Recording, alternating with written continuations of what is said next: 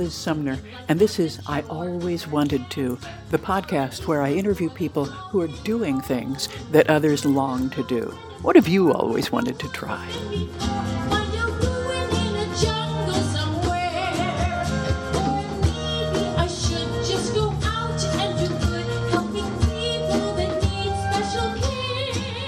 My guest today is Anne Huffington. We were recently part of a Facebook group conversation about being bold, and Anne mentioned that she not only did scuba diving, but also paragliding. I knew I had to get her on this podcast. So, welcome, Anne. And before I ask you about your adventures in the sea and sky, tell me a little bit about your regular life here on Earth. I will. Thank you for having me on the podcast. I retired at the end of last year. Ooh, congratulations. Yeah, thanks. After 33 years in a very high pressure company. And I decided I wanted a different life. I wanted something more attuned to the earth and the land and the spiritual senses that I get. And so I moved from Southern California to the Pacific Northwest. I'm about 60 miles north of Seattle in a little town called Mount Vernon, and am absolutely loving the change. Oh, that's wonderful. I love that area. Thanks. And I understand that your initial ventures into extreme sports came out of a kind of a dark time in your life. Would you tell us how you managed to come through that? I will. It had been a lifelong dream to have children. I had tried every which way to Sunday in medically induced modalities to get pregnant. But I kept miscarrying those children. And after my third miscarriage, I thought, it was 43. I thought, it's just time to grieve this. And what could I have never done as a mother that I could possibly do now? And I thought scuba diving. And so, yeah, right. And so I took lessons and went down, and it was cold water diving. I was in Monterey, California. And I absolutely fell in love with the experience of diving into this kind of green, murky water and going down and down and down away from the sunlight. And all of a sudden, the bottom would open up for my visual pleasure, and I would see creatures and things that I never dreamt were even there. Oh, wow. And then I would come back up through the murky green water, and I would go into the sunlight and burst into the sunlight. It was just magical. Wow. It was lovely, and I could travel that way because I was single at the time, and I could go with groups of people and live on boats, and traveled all over the world doing that and loved it. But fate had me at a women's networking group, and the Jungian analyst, Jean Shinoda Bolen, was sitting in a hot tub with me. Jean had written things like Crossing into Avalon, about growing older, and she had written books on goddesses and how we have archetypal goddesses in our lives, written those types of books. And I was fascinated by her, and she asked me what I did for my passions, and I told her about scuba diving just as I did it to you. And she said, it's a Jungian thing that we think that whatever we're manifesting on the outside is what we're doing on the inside. So I guess that you are in deep grief therapy. And I said, as a matter of fact, I'm going 3 times a week and doing black hole work, which is deep grief. Wow. And so I thought to myself, if that's true, that we manifest on the outside what's going on the inside, I wonder if we can manifest by changing the outside. Yeah, the effect making the cause. Change the inside. So I said, to me, it's time for me to soar. It's time for me to fly. So I looked up paragliding.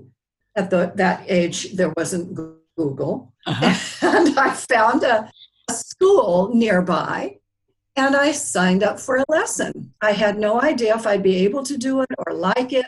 So one lesson was $100, and I figured I could do that. And it was an all-day lesson. And I started out just putting the glider out behind me. Keep in mind, for listeners who don't know what paragliding is, that it's not hang gliding. Hang gliding is a fixed wing, triangular shaped flying machine that you go off a cliff or into an airstream, and you're flying parallel to the ground and moving the glider with your hands holding a bar. That's paragliding. And paragliding is not parasailing. Parasailing is when you're attached to something that is moving you through the air, like a boat or maybe a paragliding is half moon shaped, 35-foot plus wing that has nothing but, you can fold it up and it fits into a backpack. Oh, wow. And it is easy to travel with. And so you lay the glider out on the ground.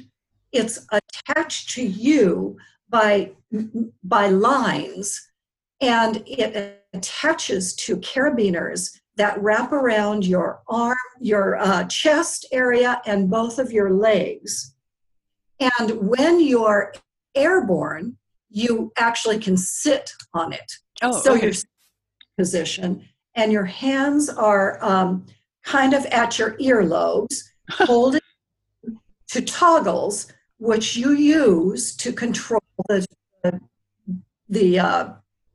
position of the glider. And you can reach up and grab the strings and pull strings down in order to compress certain parts of the glider to maybe make it soar faster or make it come down out of the airstream that you're in. And then you use your body as well as those toggles to move right or left. But what makes it work is that picture a flat surface and like a cliff and the ocean out in front of you. I'm going to give you ridge soaring. It's called ridge soaring. So there's a cliff, an ocean in front of you. The breeze is coming in from the ocean, hits the cliff, and rises up. So you walk off the cliff into the rising air. Oh my God. And then soar to the right or to the left along the cliff. As long as you've got the cliff and the rising air, you will be airborne. My longest ridge soaring flight was 5.5 hours. Oh my word. And I came down just simply because I had to pee. I would have stayed. I think men handle that a different way, but I don't think they can do that. So that is ridge soaring. There's also another type of flying, which is called thermaling. And how you do that is that you launch off a mountain, and then you try to find rising air, almost like a cyclone-shaped air. And it'll be rising off the ground if you're lucky, and you will know you're in it because you feel that sensation of the seat moving with. And then you can ride that thermal by using a circular motion within the thermal and ride it as high as you want. I think I was well over a mile above the launch point, which was probably 2 miles up.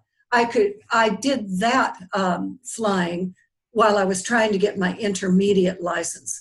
You come into paragliding as a newcomer, and you learn how to set up your glider and stow your glider into your backpack and you learned what's called ground handling. Mm-hmm. And you learned how to take this 35-foot wingspan, get it into an airstream, and then try to manipulate it from the ground so that you don't wrap yourself up in it or do some crazy thing that harms you. Once you've got that part down, what they do in your first lesson is they take you up a little ways. You walk up a hill a little ways, and you lay the glider out, and you bring it up by running. And the key word here is run, run, run, run. Uh-huh.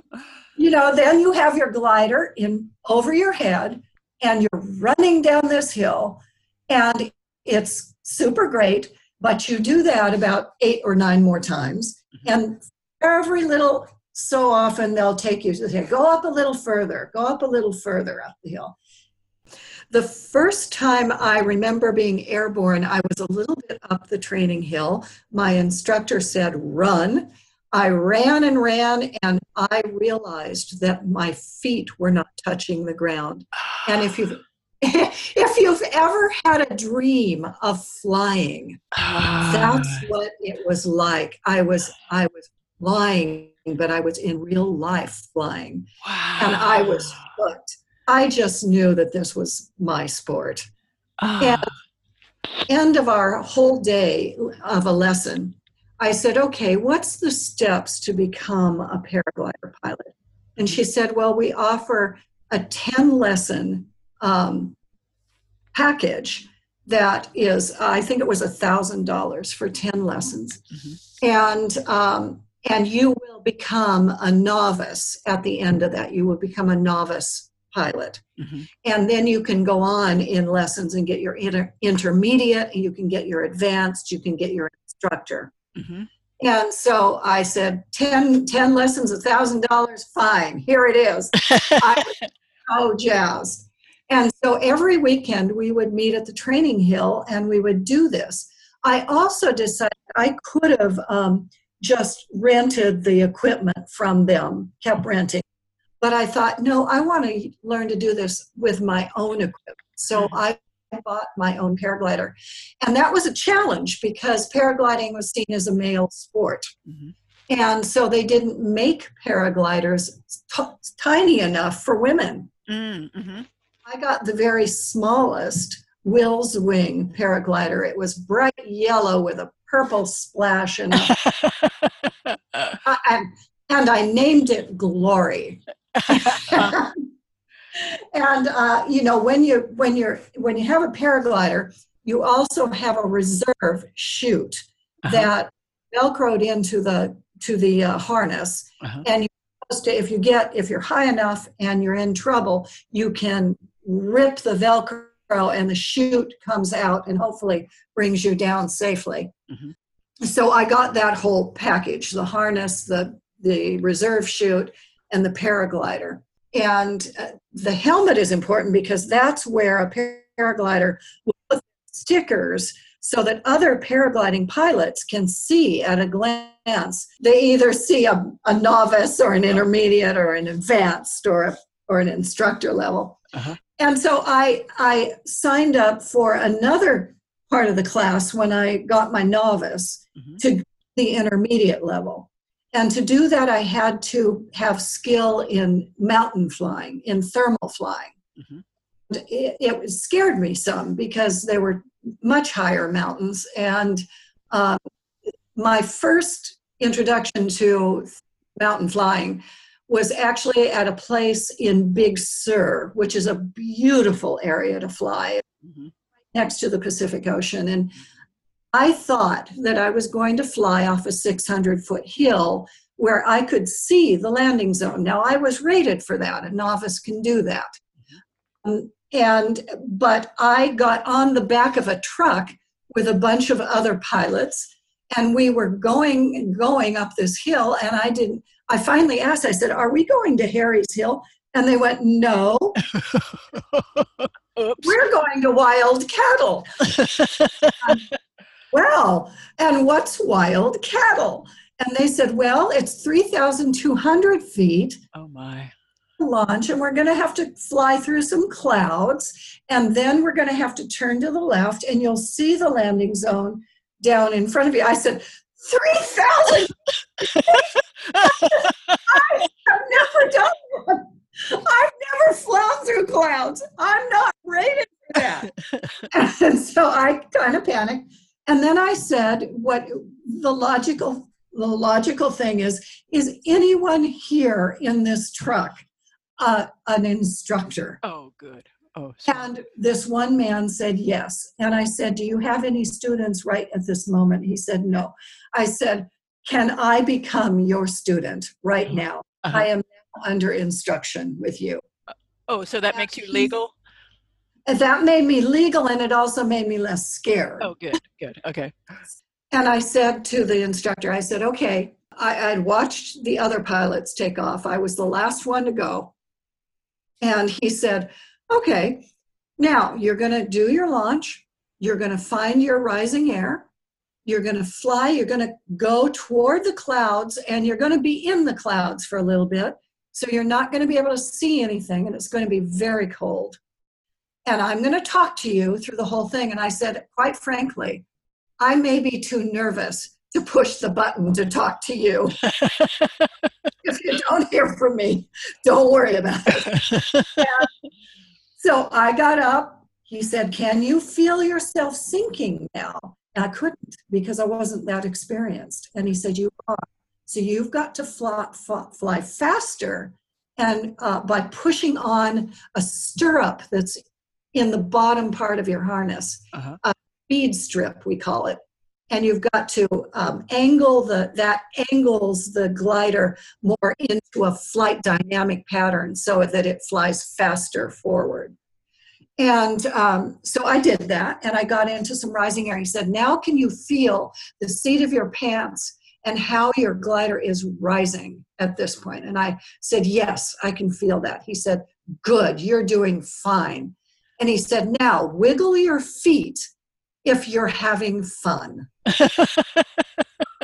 I wiggled my feet.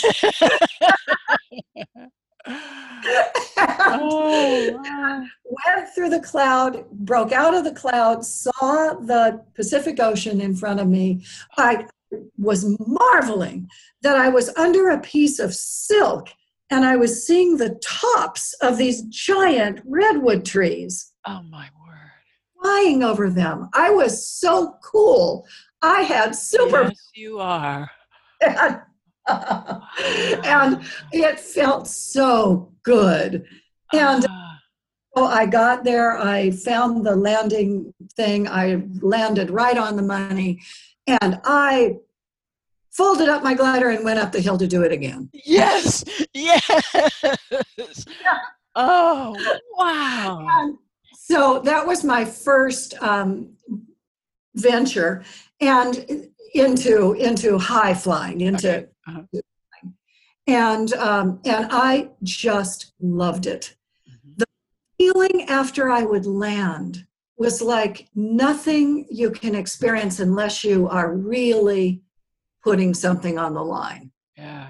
It's a feeling of invincibility. And since I was in my 40s, now I'm 60s, and I think, yeah, kid, you know. Do you still fly? No, I don't. In my flying career, I finally had to get bifocals. That was not conducive to good flight. I realized I couldn't wear them and wear the helmet as well, and my radio. And I just thought, this isn't safe. I can't judge things very well. So I gave it up, but not before I had done lots of flying. And I became the first woman president of the Bay Area Paragliding Association. Oh, wow. Yeah, and so I got to really distinguish myself in the sport, and loved it. I loved it immensely. Wow. However, I have to say, it's not like a sport that you can't hurt yourself in. It's not tennis. Yep. it's a sport that I saw many of my friends get hurt Did, on. did you have any close calls or any I accidents? did. One time I was, uh, I took a friend down to, he was from out of town. I took him to the Pacific coast and I said, well, it's a little bit rough out here. The wind was probably 18 to 20 miles an hour, and 18 is the most that we should launch in. Mhm. And I said, but I think I could fly it. And I want to give you a sense of how it is, how it's done. And so I foolishly launched and went to the higher part of the cliff. And I realized that I was being blown backwards. Mm. A very dangerous thing because when you're going backwards but up. And so it was something on every paraglider pilot's mind that if you're going backwards and up, you are in a lot of danger. Mhm. So I took my wing, I compressed it, and we call this maneuver big ears because it looks like big ears coming down. I compressed it. I stood on my forward strip, my speed strip, and I pressed my chest into my chest straps as far forward as I could. And I was very lucky. I came out of it. I got low enough so that I wasn't being blown back, Mm. and I was able to land. But that was very silly. That was stupid of me. It's not terribly risky. Mhm. It's not. It's not tennis. Yeah, well, it sounds as though if you pay attention to your training and you don't do the things that people tell you not to do, Right. You that take direction from people who know yeah, more than you. yeah. You realize what your skill level is and what it isn't. Yeah. How strong do you have to be? How and were you always athletic? Is it, or did you have to No, really? Oh, I wasn't. But taking up scuba diving at the age of 40, 43, I was and paragliding at 46. I was stronger than most people. I remember the exact moment when at this place that we used to fly in Pacifica was called the Dump. uh-huh. Uh, and it was a perfect paraglider's place. And it had a place to launch. We called it walkers because you had to walk up to it. You couldn't just go off the cliff. You just walked up and you were at the top of this little hill. I walked up and I always felt a fair amount of tension. Is it going to go right? Am I going to do this correctly? Am I going to look good? Mm-hmm. And this one time, there was a line of people, of pilots that wanted to launch, but the wind was really light. And so it was very hard to get your glider into the air. So this one man was waiting to get his glider into the air, and I was right behind him in line. And suddenly the wind kind of changed, and I knew it had changed. It had picked up a little bit. And I said, please, are you going to go? Because it's time, you can launch now.